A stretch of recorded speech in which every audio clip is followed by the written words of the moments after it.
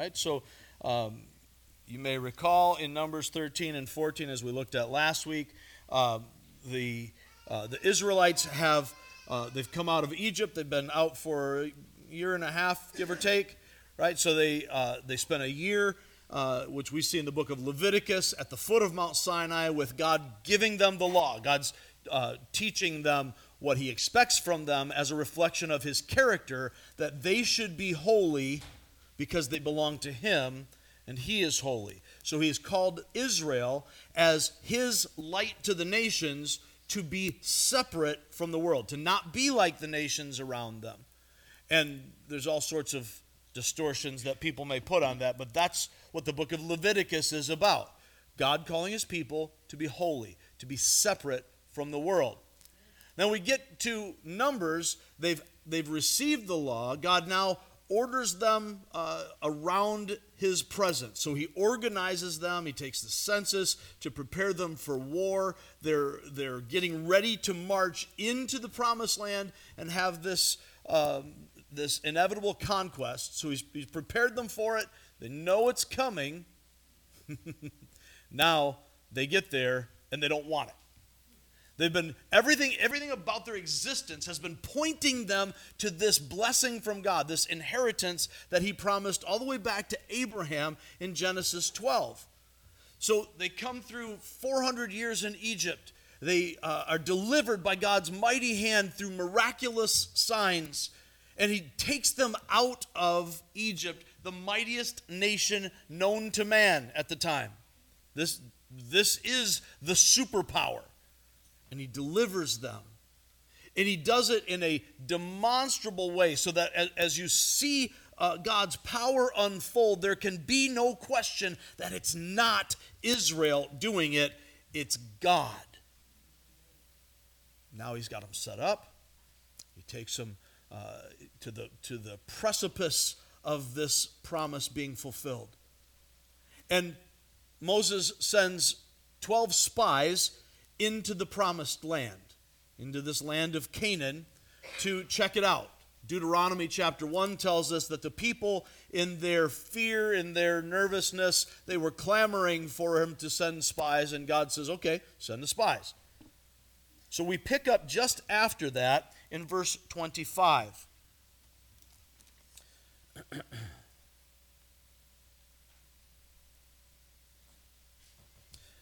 Really 26, but we'll pick up with 25. This is Numbers 13, starting with verse 25. At the end of 40 days, they, the spies, returned from exploring the land. They came back to Moses and Aaron and the whole Israelite community at Kadesh in the desert of Paran. There they reported to them and to the whole assembly and showed them the fruit of the land. They gave Moses this account. We went into the land to which you sent us, and it does flow with milk and honey. Here's its fruit. But the people who live there are powerful, and the cities are fortified and very large. We even saw descendants of Anak there.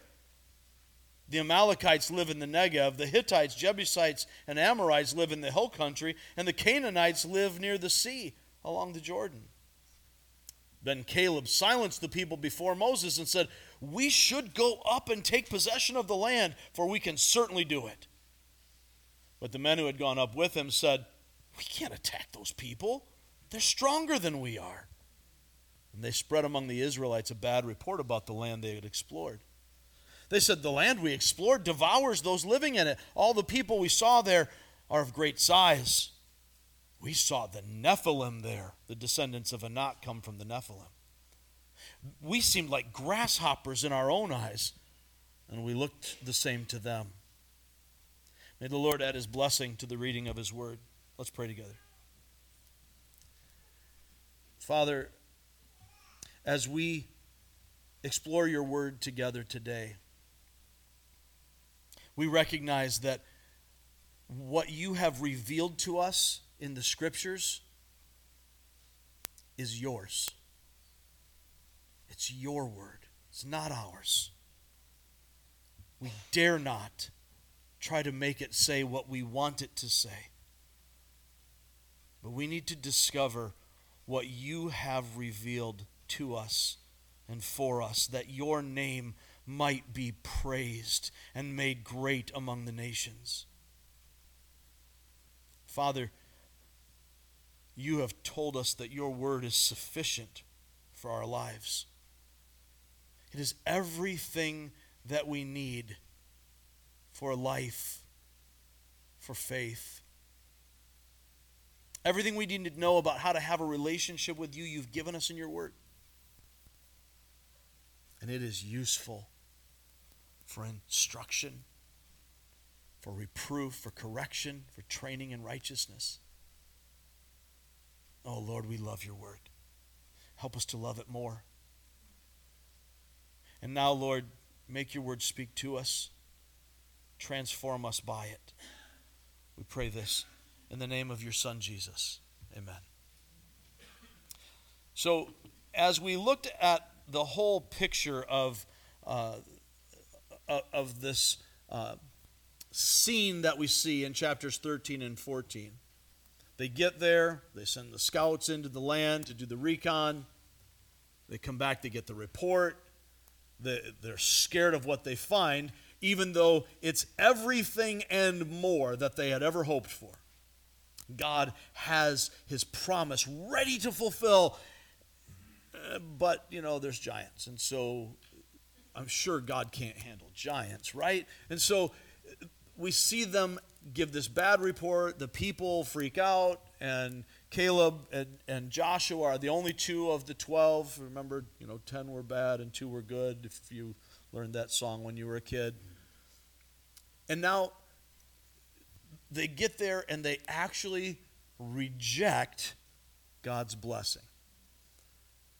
We saw last week in our core reality that when we trust in ourselves instead of the Lord, we receive his wrath instead of his blessing. And that's what the entire story of Numbers is. The children of Israel, God's covenant people, are to receive his promises, and he's about to deliver. He shows them, here it is, right? He's letting them see their Christmas present before Christmas, right? They get a peek at it. He says, all you have to do now is unwrap it. Let's go in. I'm going to take care of the work. I'm going to give you what I've been longing to give you straight along. I'm going to bless you. And I'm going to keep my promise to Abraham, Isaac, and Jacob. And the people say, no. We want to go back to Egypt. We've had enough. That's the story of the rest of the book. Moses intercedes for them, as we saw last week, and the Lord has mercy on them, but he holds the wicked accountable. And so their wicked unbelief is punished, as that generation will spend the rest of their lives, literally, wandering around the wilderness. 40 years, corresponding to the 40 days they spied out the land. God will keep them in the wilderness until that entire generation is past, and then he will complete the promise that he made and bring their children into the promised land. It's the core reality of the entire book of Numbers, that our unfaithful choices have consequences, but the Lord remains faithful to his promises. Today, we want to kind of drill down on the idea that we see in the story, that God had good things, not good possibilities. Some of you are old enough to remember a popular movement among Christian circles about possibility thinking, right? And the be happy attitudes and things like this, that God gives you an opportunity to do good things. God gives you an opportunity to have your best life now. All these types of things. But God is showing them that it's not a possibility. I've already done it. It's here. All you have to do is trust me. I just want to bless you. But they can't receive it because they're too busy focusing on their own efforts. We're not good enough. We can't do this. Caleb says, let's go. We can certainly accomplish this. Oh, No way. They're too strong. We're not good enough. And they strive and they fail because their striving rather than their resting is actually rejecting God. What they're really saying is, Lord, we trust our understanding, our perception more than we trust your promise, more than we trust your covenant. If you've been with us on this journey, you might remember back in Numbers 6, at the end of Numbers 6, we see God tell the priests to pray this prayer, to give this blessing to the people, and in so doing, they will put God's name on the people. They'll stamp God's ownership on them, much like Andy wrote his name on the foot of his toys in Toy Story. You are mine. Bless my people this way so that they will know, and those who know them will know that they are mine. The Lord bless you and keep you. The Lord make his face to shine upon you and be gracious to you. The Lord turn his face toward you. This is a picture of intimate relationship, and give you peace. This is what God is reminding them of whenever they gather and the priests pray this blessing over them. You are mine, my covenant people, and I do the blessing, and I do the keeping. And you will know me as my glorious grace shines on you. And you will have peace because I will give you peace. Most importantly, you will have peace with me as I turn my face toward you. I am for you. I am with you. Nothing can touch you without my permission because you are the apple of my eye. You know, it's not just the theme of Numbers. This is going to be the theme throughout the rest of the Old Testament as God continues to pour out his love on Israel, and Israel continues to say, but we really want to be like everybody else.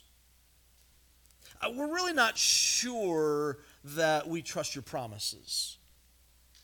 Or we want to do our own thing and then earn our relationship with you by checking off the box of religious ritual. We want to make the sacrifices. We want to give the gifts. We want to sing the songs and do the things and have the priest intercede. But we still want to live however we want to live. And God has to deal with that over and over again to make sure they understand that the blood of bulls and goats can never buy God's favor. It's all grace. It's always been all grace. Before we get into this, I want to draw your attention. We'll come back to Numbers to get to the points here, but I want to draw your attention to what God says to his people in Psalm 23. You can turn there so that you can see it. I suspect that most, maybe even all of us, have it memorized from a variety of settings. Most likely you've heard it or recited it at funerals. Maybe you learned it growing up as a child. If you're like me, when you say it from memory, it comes out in the King James, right? But I'm going to read it to you from the 84 edition of the NIV, which we all know is Heaven's preferred translation. And as we do this, I want you to pretend that you have not heard it before. Don't just fall into the rhythm, but let your mind go into what David is saying. The Lord is my shepherd. I shall not be in want. He makes me lie down in green pastures. He leads me beside quiet waters. He restores my soul. He guides me in paths of righteousness for his name's sake. Even though I walk through the valley of the shadow of death, I will fear no evil. For you're with me. Your rod and your staff, they comfort me. You prepare a table before me in the presence of my enemies. You anoint my head with oil. My cup overflows. Surely goodness and love will follow me all the days of my life, and I will dwell in the house of the Lord forever. This is a picture of relationship. This is a picture of not of a shepherd. He's using a shepherd metaphor, a shepherd illustration, but it's David describing his relationship with his heavenly Father. And as the head of the nation, as the king, he represents the people before God in a priestly way. He's not the priest, but he has a role of priest as the king of Israel. And he has a role of prophet in representing God to the people, even though he's not the prophet. And David is saying this relationship is one of a God, a father, a shepherd who cares so deeply for me and is so committed to my well-being, my welfare, that even in the valley of the shadow of death, I might be surrounded by evil. I might be scared to death, and yet I will not fear. Oh, I'm still afraid, and yet I'm not afraid. I choose to trust in him because my shepherd walks with me with his rod and his staff to guide me, to keep me on the right path, to protect me from predators. Anything that would harm me has to go through my God. Therefore, I can sit right in front of my enemies at a banquet table, a victory celebration while they watch, because my God is doing it. And I will dwell in his house forever as his love and compassion pursues me. What's that a picture of? It's not a shepherd anymore. You ain't bring no sheep in the house. If you are, your wife is going to really be upset, brother, so just, be sharp. Who dwells in your house? It's your children. I'm going to dwell in my Father's house because I'm his child. And doesn't your love, doesn't your goodness pursue, follow, chase after your children even when they're dumb? Say amen if you have kids and you know kids are dumb sometimes. Say amen if you've ever been a kid and you know that you've been dumb. Now you better get if you can't say amen, you ought to say ouch, right? Here's the thing. This picture that David is giving us in Psalm 23 is a picture of someone who knows the character of God and therefore is able to rest in the covenant relationship that they have with that God. God said, I am his. I am my beloved's and he is mine. And as the song says, his banner over me is love.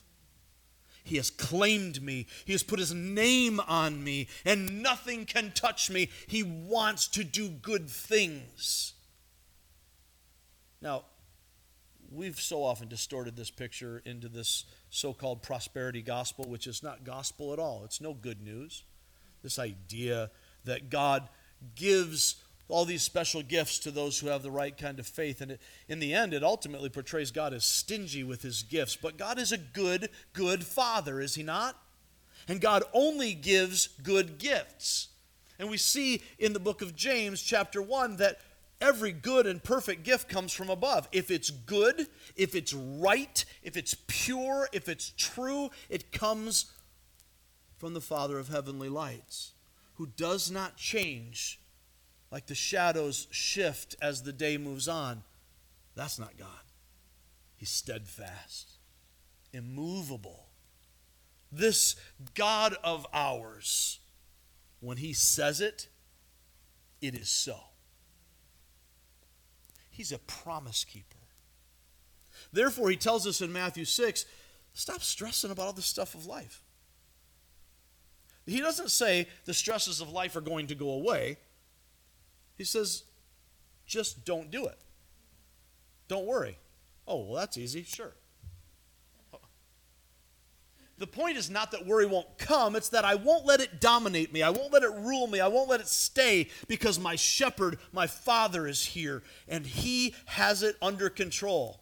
And my heart might constantly be saying, but, what if? But, God, I don't know about this. There's giants in the land. Faith says, yeah, I see it. And in myself, I'm petrified. But my God causes me to come to these green pastures and lie down. He brings me to the quiet waters where he restores my soul. He prepares a victory banquet right in front of those giants. Bring it on. I might be scared to death. Faith saddles up anyway. Back to Numbers 13. As we look at this portion of the story, we know how it begins, we know how it ends. We're going to see a difference between the rest of the spies who come and say, Moses, it's everything that we hoped it would be and more. Check out the fruit we brought back.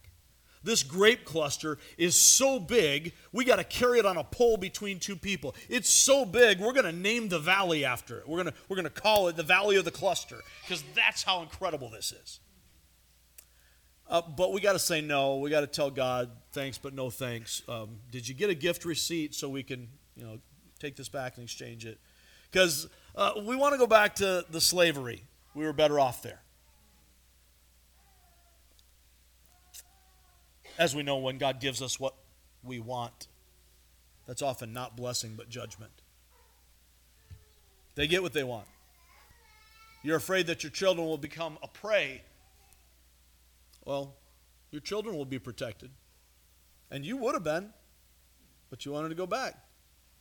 So let's go take a lap. Or how about 40 years worth of laps?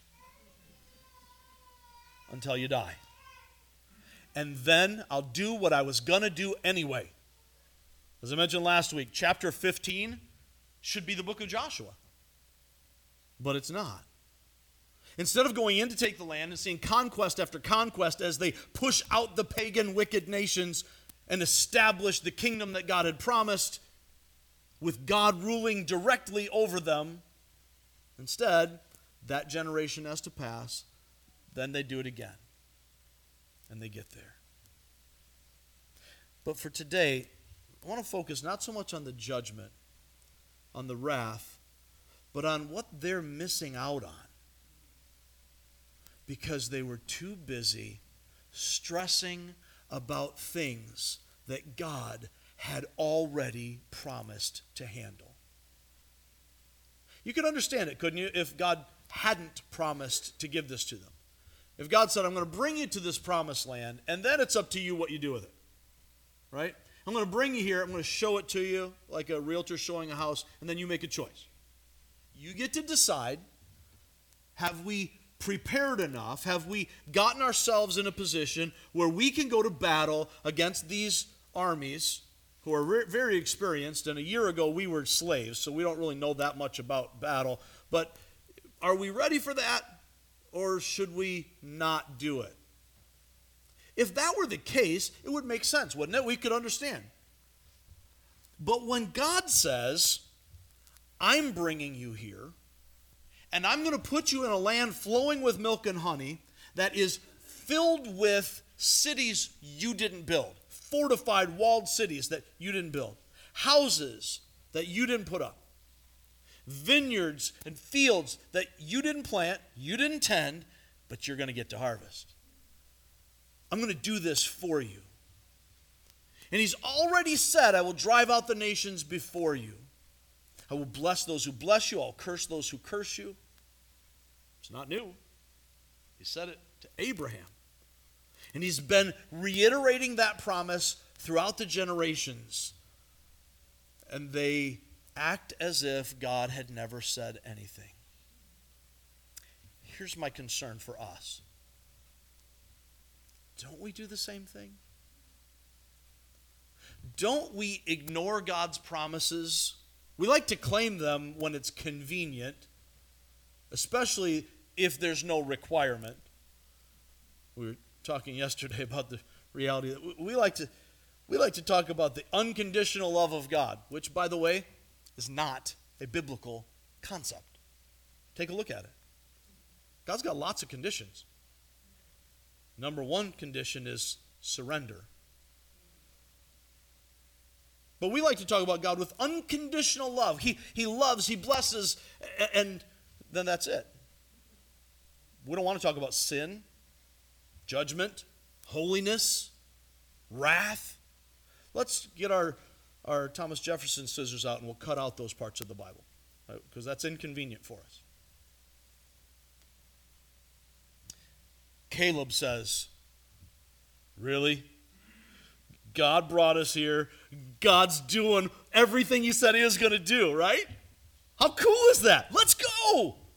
No, Caleb, shut up, man. We can't do that. They're too strong. Later on, Caleb will shut it all down and say, listen, he and Joshua tear their clothes, and they say, listen, God will do this. It was never about our strength anyway. God will do it. All you have to do, just like He said to him back in Exodus, is be still. Wait on God. He'll fight for you. You can't lose. How awesome would it be to go into a football game and know that no matter what happens, you already win? As a Bears fan, I can't really, I don't know. Back in '85, I knew a little bit more what that felt like, and then Miami kicked me in the teeth. But 3 of you actually care about what I just said. So, when we get to this story, what's it going to do for us? How are we going to take this to ourselves? Our core reality today, as we look at this particular section, is that when that we will not receive God's blessing without resting in His care. We will not receive God's blessing without resting in His care. And there is the judgment aspect that we talked about last week, and that's valid, right? If unbelief is wicked idolatry, ultimately. It's trusting myself, my perception, my feelings, my wisdom, more than I'm trusting God's promises. So I'm not looking at God, I'm looking at me. And you're saying, well, I don't feel confident at all. They don't seem to be confident. That's exactly the point.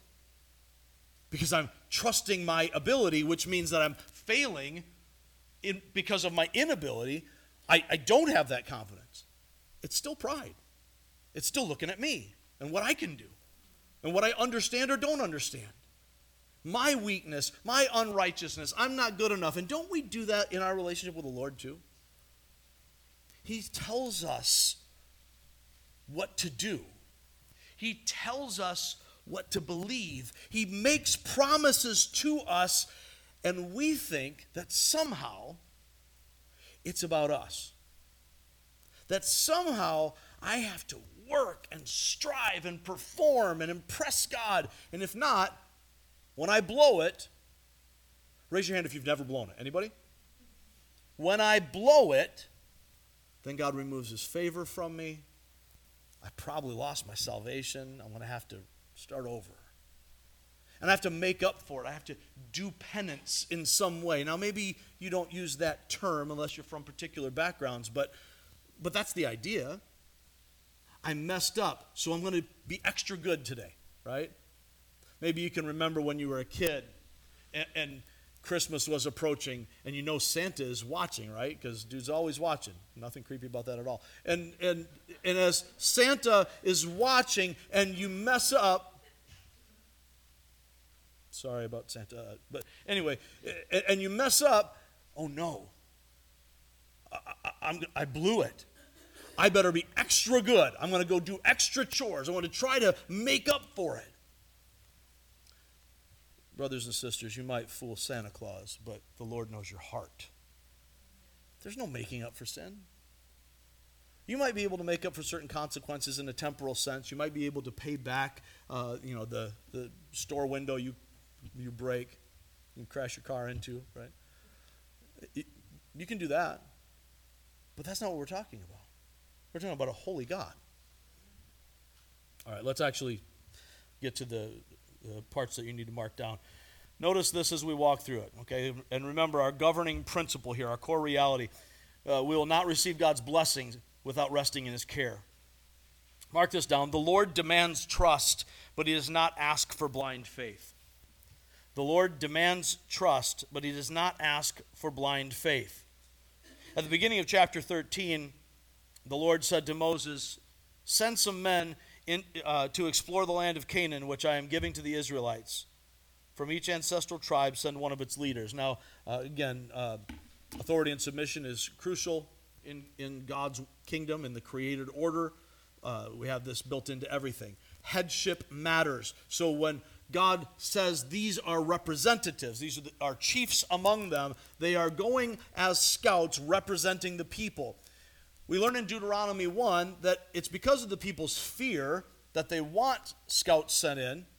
And God doesn't seem, in this case, to judge them for that fear, but what he does say is, go ahead and do it. Send them in. Moses gives them instructions. Go check it out, see the city, see the people, see the fruit, bring back the report. Bring back some of its produce if you're able to do that, right? So they do all that. God has given them a picture of what he's about to do. Mark this down. The Lord demands trust, but he does not ask for blind faith. That looks like there's a typo in your program. I don't know. Who writes these things? Oh, wait, never mind. The Lord demands trust, but he does not, I would even capitalize that since you have to fill it in, he does not ask for blind faith. Never has, never will. Mark this part down. God gives reasons to believe through patterns of the past and foretastes of the future. God gives reasons to believe through patterns of the past and foretastes of the future. We are not taking a blind leap of faith. No, instead what we're doing is we're building faith on the evidence of what God has done. We have his word to show us how he has faithfully dealt with his people from the beginning until this day. He has shown us the patterns of the past as he protects his covenant people, and he looks to bless them, and he gives them blessings they don't deserve. And he calls them to be faithful, to put the trust and their hope in him and in him alone. And they struggle to do that. But even in their unfaithful choices, God remains faithful. And he keeps his promises always. You can take it to the bank. How do I know? Look at everything he's ever promised in the past. Follow the patterns. Look at what he did in the history of Israel. Read the Old Testament, and it shows you.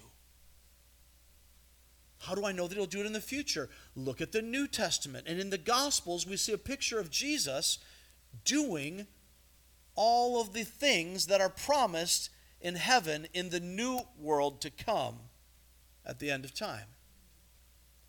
The Messiah came, and we don't have perfect shalom. We don't have perfect harmony yet, do we? You probably noticed that as you watch the news. There might be, every once in a while, a negative story that comes out. But Jesus, having not set all things right yet, settled the issue of sin and showed a picture of what will come in the final day. When he healed the sick, and in that day there will be no more sickness. When he raised the dead, we have life in him. He is the resurrection and the life, and there will be a resurrection of all of us. To life for those whose names are written in the book, and to judgment and condemnation for those who are not. He gives us foretastes of the future. And we see that here. He's delivered them from Egypt. They've already seen God's mighty hand in just absolutely mind-boggling displays of power. If you are a year and a half out and you forgot, just slipped my mind, how God split the Red Sea, took you through on dry land, and drowned the world's most powerful army behind you. You just forgot. Because, there's giants.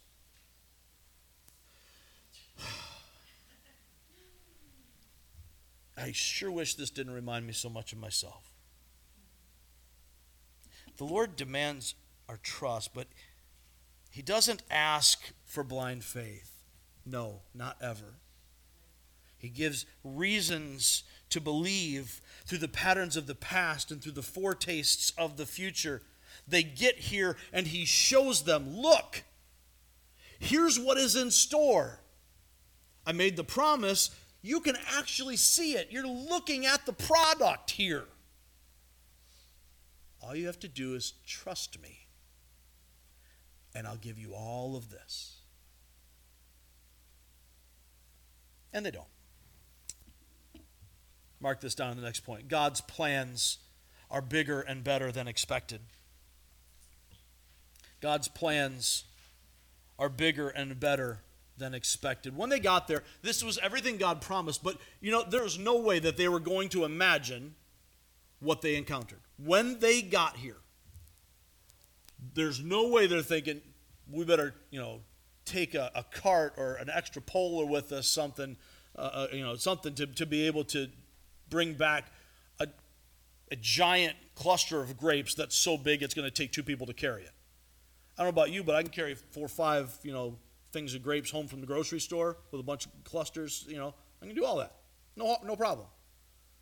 Imagine going to the grocery store. You get to the Harding's produce section or the Meijer produce section or the new Aldi that's going in or whatever. So you get there, and you're going to bring the produce home, and you say, honey, we got a problem. You said to get a cluster of grapes, but I didn't bring the truck, and I can't fit it in the car because it's too big. Right? That's what's happening here. They get there, they see it, and Moses, it really is flowing with milk and honey, metaphorically speaking. This is a land that is rich and abundant and is producing fruit. When they said the land devours its inhabitants, they meant that to be a critical thing that you should be afraid of. But it really does, in that its abundant provision is so much bigger even than the giants that live there, that this is the picture you have. God's giving them more than they even were picturing in their mind. Turn, if you would, to Ephesians 3. We were in Ephesians 1 earlier as I was reading from Ephesians 1 about our relationship. At the end of Ephesians 3, I want you to see how Paul sort of explodes. He does this in Romans as well. Paul has a tendency to just kind of burst out into a doxology of worship when he contemplates and shares in his letters the greatness and the glory of our God and his grace toward us.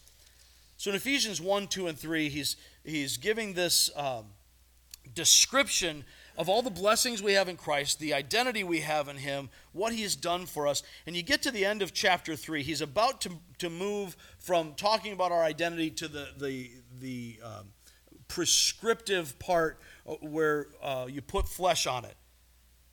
And after he's talking about how he's praying for the Ephesians that they might have power together with all the saints to grasp how high and how wide and how long and high and deep is the love of Christ, and to know this love that surpasses knowledge, that you may be filled to the measure of all the fullness of God. And he gets to verses 20 and 21 of chapter 3. And it's so ready to spill out and overflow from him that he kind of explodes into this doxology at the end. Now to him who is able to do immeasurably more than all we ask or imagine, according to his power that is at work within us, to him be glory in the church and in Christ Jesus throughout all generations, forever and ever. Amen. And then Paul says, let's get to work on living like that. That's the God that has them at the door of the promised land. God who is able to do immeasurably more than all we ask or imagine. And you look at it like, man, how could they doubt him? We need to look at the mirror and say, man, how could we doubt him? Why is it that we're so overwhelmed by our circumstances? I get it. You're overwhelmed by your circumstances. Me too. It happens. Doesn't it just sound dumb on the face of it? I'm a child of God. My shepherd walks with me through the valley of the shadow of death. He prepares a table before me in the presence of whatever enemy is out there, whatever giants are in my way between me and God's blessing. That's his deal. It's not my job. It's not your job to worry about how you're going to get over. It's not your job to worry about how you are going to stay in God's good graces, if you will, and make it to heaven. Paul said in Philippians 1:6, I'm confident of this, that he who began a good work in you will be faithful to complete it until the day of Christ Jesus. In other words, it's really not about you trying to maintain this. All you have to do is trust. Dwell in his house. He's your daddy. He's not going to let you fall. He's not going to give you bad gifts. That's what Jesus says in Matthew. Which one of you, if you love your children, and I know that you do, and they ask you for bread, you're going to give them a rock? What kind of parent is that? Even knuckleheaded parents don't do that. They're hungry, they want you to give them a fish, and you bring them a viper instead. What kind of parent does that? And those who are hearing Jesus say that would be like, well, of course not. That's insane. And Jesus says, now if you, being evil, being sinful people, are able to give good gifts like that to your kids, what do you think God's going to do? You think God's going to give less perfect gifts than you? No. He only gives good gifts. He's the giver of perfect gifts. He's a good father. And if you seek first his kingdom, he'll take care of the rest. Sometimes we'll think, well, if I just do my best, God will make up the difference. Man, your best has nothing to do with it. Your best? My best? Really? Isaiah was right when he says, like filthy rags. My best efforts are always tainted. My motives are polluted even when I think it's doing my best. I almost am never doing my best, even when I think I am. No, it has nothing to do with that. God's the author. He is the one who puts it together. Jesus Christ is the author and the finisher of our faith. If you're in him, it certainly is not because you're striving. It's not because you're doing good enough, well enough, right enough. You're not. And you never will. That's the whole reason the law was given, was so that we see that. And if you think that God is going to fail to give good gifts, then you need to read the book more to see who he is. Mark this down. The Lord keeps his promises, and his blessings are perfect. Perfect. The Lord keeps his promises, and his blessings are perfect. That means they are complete. It might not be what you wanted, but it is more than you could have ever dreamed. It might not be what you ordered, what you thought in your limited mind would be the right answer, but when God gives you a gift, it is all the way through good. Top to bottom, side to side, east to west, from the heavens to the grave, it is good, complete, perfect. And when God promises, God delivers. God's a promise keeper. You can stand on those things. You can put weight on it. You can rest in his care. Next point.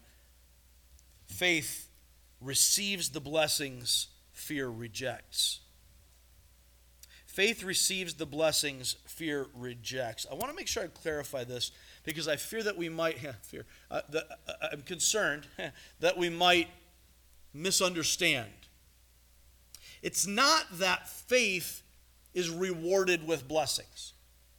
If I muster up my faith, then God sees that. All that's doing is taking the concept of faith and essentially making it a work, a good deed that's earning something. Right? I'm getting a wage for it rather than a gift. That's not biblical faith. Biblical faith is putting my hope, my confidence in what I know to be true even when everything around me screams that it's not true. Right?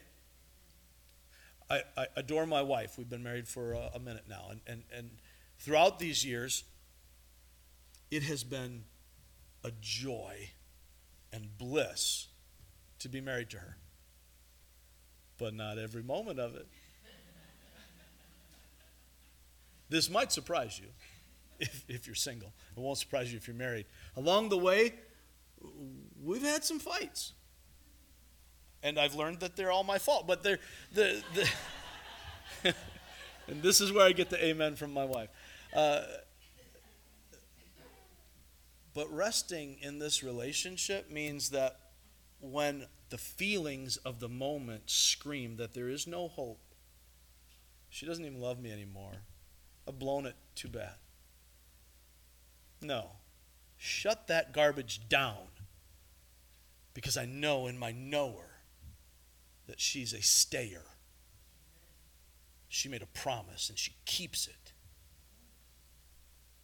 Even when I make it hard. So I rest in that. I can, in a positive sense, take her for granted. That doesn't mean neglect her. But I know that no matter what this world brings, she's constant. Now, my wife is pretty cool, but she's not God. If she is that, how much more so is our infinite, thrice holy, perfect, omnipotent God. When he says it, he does it. And I can rest in that relationship. When he brings us into covenant with himself, when we are united to Jesus Christ, nothing can separate us from the love of God. Nothing. Period. It doesn't matter what giants are there. Faith receives the blessings that fear rejects. They see the giants and they reject what God is about to give them. A land flowing with milk and honey. Fortified cities that are about to be theirs. Beautiful homes about to be theirs. Farms that are just overflowing with abundant production that they didn't do any work for. About to be theirs. And fear says, I don't think I can. I can't do it. I can't do it. Dude, you were never supposed to do it. God didn't promise that if you're strong enough, he'll give it to you. He promised, I'll give it to you, because this is the covenant relationship we have. Faith says, I see the giants. They scare the pants off me. But I'm just going to put my pants back on and go do this. Because God said it. So I don't have to understand it. I don't have to see how it turns out. I just know that God said it. Therefore, I'm going to trust it. That's faith. Faith is a doing thing, not a feeling thing. Fear is a feeling thing. If we let it become a doing thing, then basically we've allowed fear to become the idol we bow down to. Faith says, no chance. I'm going to follow the promise keeper. Mark this down. Faith chooses to rest in God's character, covenant, and commitment. Faith chooses to rest in God's character, covenant, and commitment. Remember that the Lord demands our trust, but He doesn't ask us for blind faith. He's already given us reasons to believe in Him, to trust the relationship through the patterns of the past and the foretastes of the future. Therefore, I can look at His promises and say, I already know the character of God. I used my wife as an example already. I'm going to steal it and do it again. The reason I can trust that is because I know her character. You could come to me and say, Shelley did this, or she betrayed you, or she's running around with some dude, and I might punch you in the nose, but I probably won't. I'll probably just laugh at you. Because, come on. If you know her, you know better. It's not her character. You can say a lot of things. You could say, she hurt your feelings or whatever else. Okay, maybe, sure, whatever. Get over it. No, just kidding. Oh, sorry, just playing. But when you tell me something that's contrary to her character, I don't even have to entertain it. why do we do the opposite with God? He's demonstrated his character to us. Throughout the patterns of the past, he's shown us the kind of God he is. We see how he longs to give mercy. He loves to bless his children. He's faithful to his covenant, even when his covenant people are unfaithful to him. So why would I trust my wife more than I trust God? It makes no sense. And yet we do it constantly. Faith recognizes that God's character is unimpeachable. His covenant relationship with us is a promise that he is committed to and he keeps. So when God says, "You are mine," I am always his, and nothing can take me out of his hand. Not even me. I am so often my worst enemy. Can anybody amen that? Have you ever found yourself to be your worst enemy? The biggest obstacle to living for Christ is the guy in the mirror. My biggest enemy is me, and even I can't stop me because God's doing it, not me. So I trust the covenant. And when God says, "This is what I do for the people in my covenant," I can trust his commitment. When God says, "I'm going to finish what I started, I'm going to make you like Christ," by the time you get done with this life, by the time Jesus returns, you will be perfectly conformed to the image of Christ because you are in a covenant relationship with him. You can take it to the bank. You can rest in his care. Next point. Trusting our feelings more than our Father causes us to fight against his good plans. Trusting our feelings more than our Father causes us to fight against his good plans. We see Caleb in this story, the picture of faith receiving the blessing that fear rejects. And we see in chapter 14, Caleb and Joshua. Caleb's the spokesperson here, so he's the one that gets mentioned. But Caleb and Joshua, because of their faith, not because they were better, braver warriors, but because they saw the promises of God, and so the giants did not matter to them. The might of the adversary became irrelevant in the face of the glorious power, presence, and care of God. So Caleb is saying, "Yeah, we can do this. We're ready to receive the blessings." And eventually they do, because they survive the generation that dies in the wilderness. The reason that we are able to see that is because they had the same feelings and they trusted in the Father more. But notice what happens after that. So in 13, after Caleb makes his little speech in verse 30, we should go up and take possession of the land. We can certainly do it. Notice what happens in 31. The men who had gone up with him said, "We can't attack these people. They're stronger than we are." And they spread among the Israelites a bad report about the land they explored. In other words, they had to lie to do this. They had to come in and say, "No, we're going to actually campaign against God." Caleb, shut up. That's enough. We've heard enough out of you. Stop telling us that we can do this. We're going to go convince all the people. We're going to spread the propaganda that, man, you don't want any part of this. And they stir up the people against God. You know, that's what happens when we trust our feelings more than we trust our Father. We find ourselves fighting against God's good plans for us because the plans seem hard. My life fell apart, turned on a dime. I don't know how I'm going to survive. I don't know how I'm going to get through it.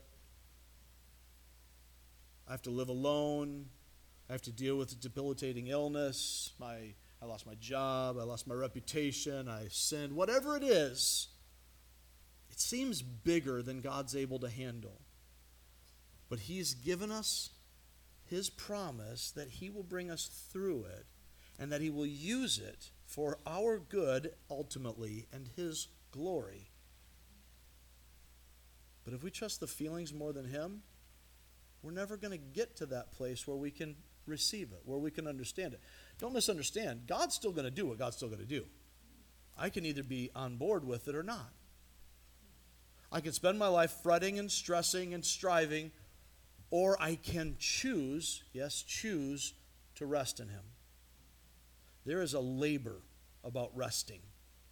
There is if we're going to strive, that's the thing to strive for, to strive to rest in Him. So what the writer of Hebrews tells us in the Sabbath rest for God's people, strive to be a part of the rest. To recognize who He is and how He treats His people and relax in Him. Every time we see that, do not be afraid, that's what it's saying. It's not saying don't feel feelings of fear. You don't control what you feel. You control what you do about what you feel.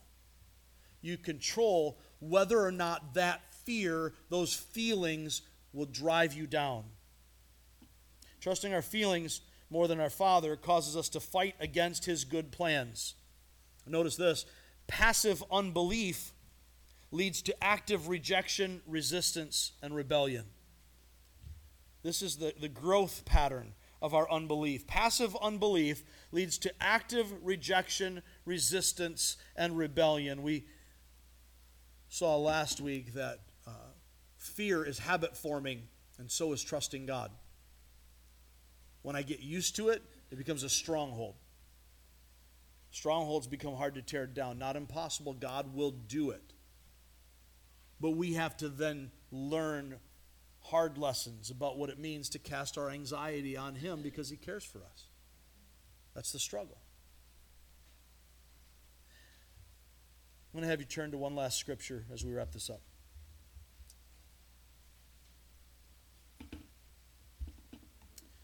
Turn to Romans chapter 8. Romans chapter 8. We're going to go to the end of it. I hope this is a very familiar passage. I hope the moment I said Romans 8, you knew exactly where we're going with it.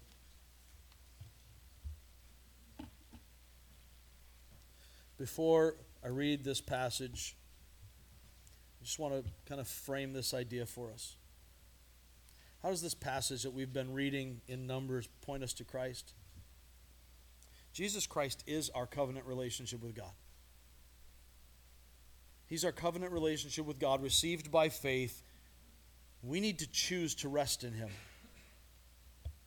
Once we have come to Him, He is the one who has done the work. God has given us Christ, and He has in Christ given us a perfect provision, bigger and better than we expected. His promise is kept in Jesus. All the promises of God are yes and amen in Christ. And the blessing we receive in Him is perfect. As Jesus walked the earth, He gave us a foretaste of the glory that is to come. We get a glimpse into the promised land. It only makes sense for us to strengthen our faith by knowing that God delivers and getting a glimpse of it. Rather than focusing on the giants around us, let us rest in the care of our God. Through Jesus, we enter into a new and lasting covenant with God. We are God's beloved children in Christ, fully adopted, not because of anything in us or anything we do, but because of the external work of Christ. Not subjective to our feelings, trusting in what He has done and what He has promised. What do I need to do in light of this truth? I need to stop striving. I need to trust Christ. Maybe that's new for you and you're not in a relationship. Maybe it's old for you. Maybe you've been there, but you've forgotten. Or you've got strongholds of fear you need to tear down. Trust the work He did on the cross. Trust the promises of God. Trust His character, His covenant, His commitment. He's a promise keeper. He never fails. So we can rest in the security of His loving care and stand on His promises toward His people.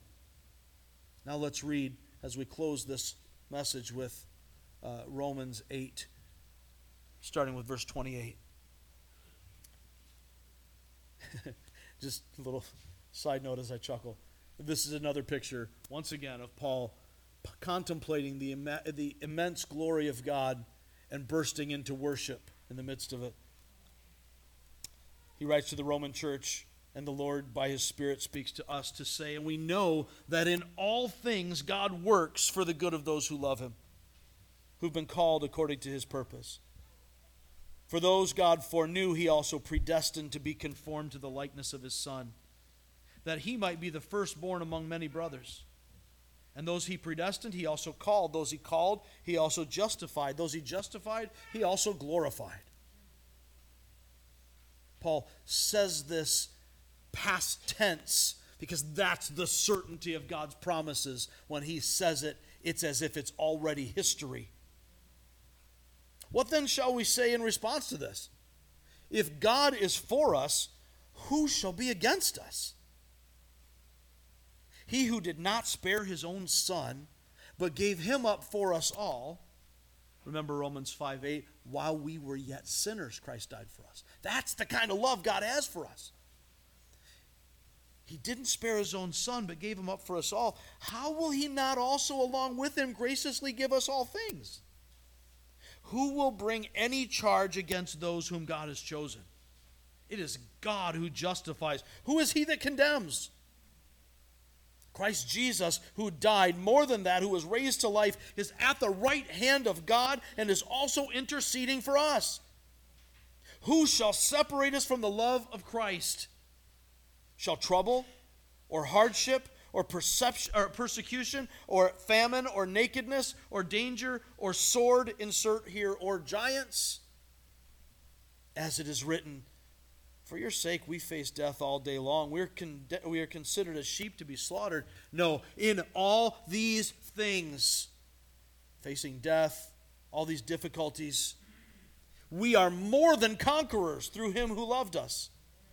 For I am convinced that neither death nor life, neither angels nor demons, neither the present nor the future, nor any powers, neither height nor depth nor anything else in all creation will be able to separate us from the love of God that is in Christ Jesus our Lord.